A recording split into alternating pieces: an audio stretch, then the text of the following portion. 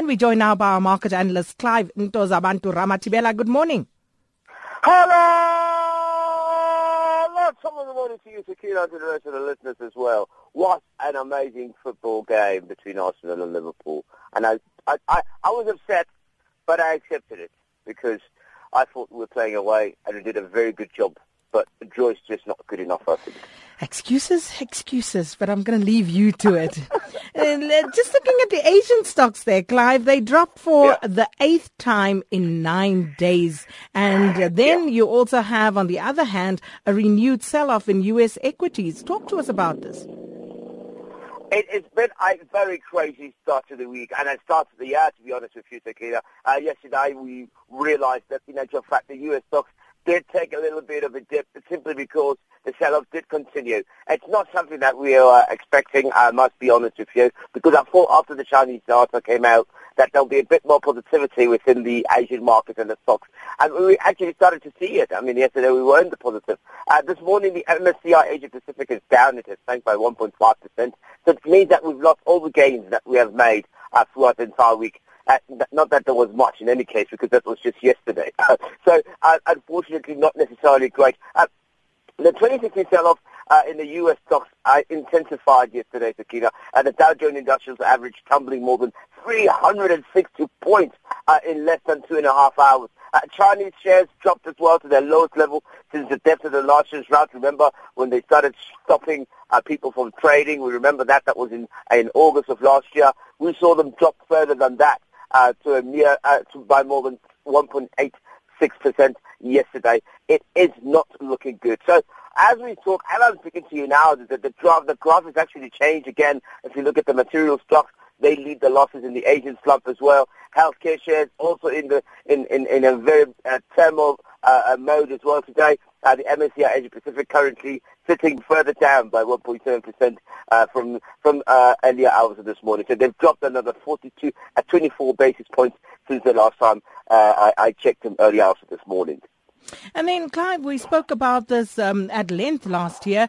AB InBev, they are to list on the JSE on Friday, and they're preparing a roadshow to promote investor confidence. Oh, tralabam, oh, hey, let's leave that. Sakina, this is exciting news, I'm sure, for all portfolio managers out there. Let me tell you what the significance of this is. These guys have come out. We know that PIC, which is the Public Investment Corporation, which manages pension funds on behalf of government employees, they have about 3.7% shareholding in SABMiller. Now, this is what's interesting. They have spoken to AB and InBev about the deal, and they've had already concerns about the actual deal. But now what they've come across, and they said, listen, if you guys list here as the transaction is taking place, that will be fantastic. That will give South African investors, both retail and corporate, an alternative to go into.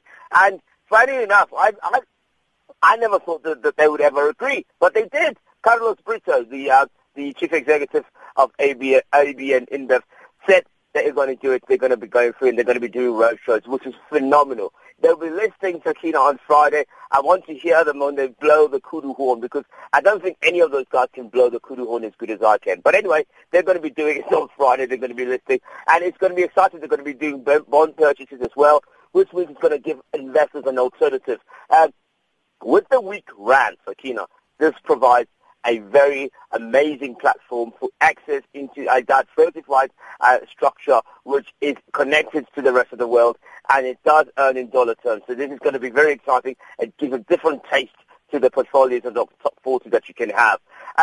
The listing, though, is not going to be as great as I said to you before, that if they both list on the JSE, they might have 25% of the entire bows of the top 40. So what's going to be interesting is how they structure it once they have listed, and that's why they're talking about purchasing bonds and saying, if you're going to do that this way, then they're going to raise even more capital, and people will buy into it because they see them as a multinational. So very exciting. I'm telling you now that everywhere, everyone is excited, and they're preparing their tables, they're preparing their orders for Friday to see this happen. It's going to be historical, Sakina.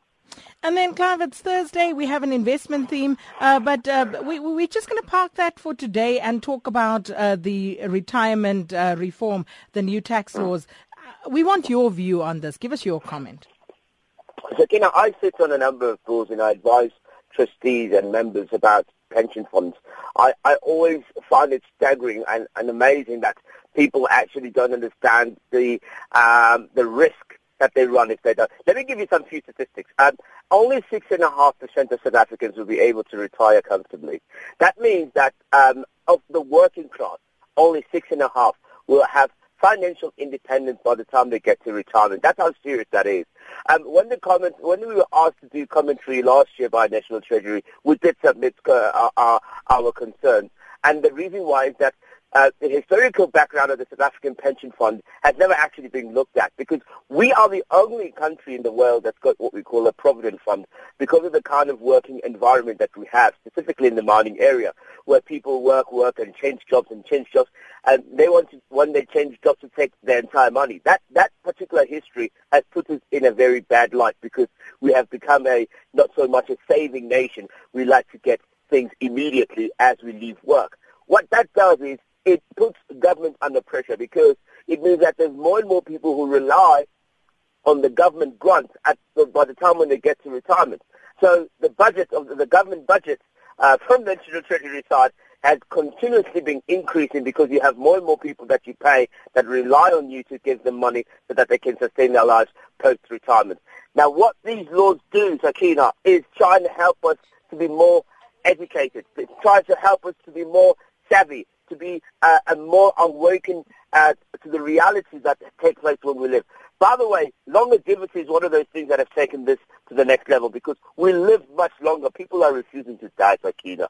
And so that means if you haven't saved enough and you live another 30, 40 years after retirement, how on earth is it that you're going to rely on government to continue to sustain you even post that? And that's why it even increases, and we've made research on this, it even increased the liability of the working class, because all of a sudden, even the guys that are working, like some of us, we know with the communities we come from, we have to now support our Koko Nomkulu, because now we've been charged black tax over and above the fact that we are even taxed ourselves on a daily basis to live. So this reform, Sakina, it's important to align all the over 3 types of retirement or pensions in one, because that is the standard globally, is that you just have different rules, but the taxation is one.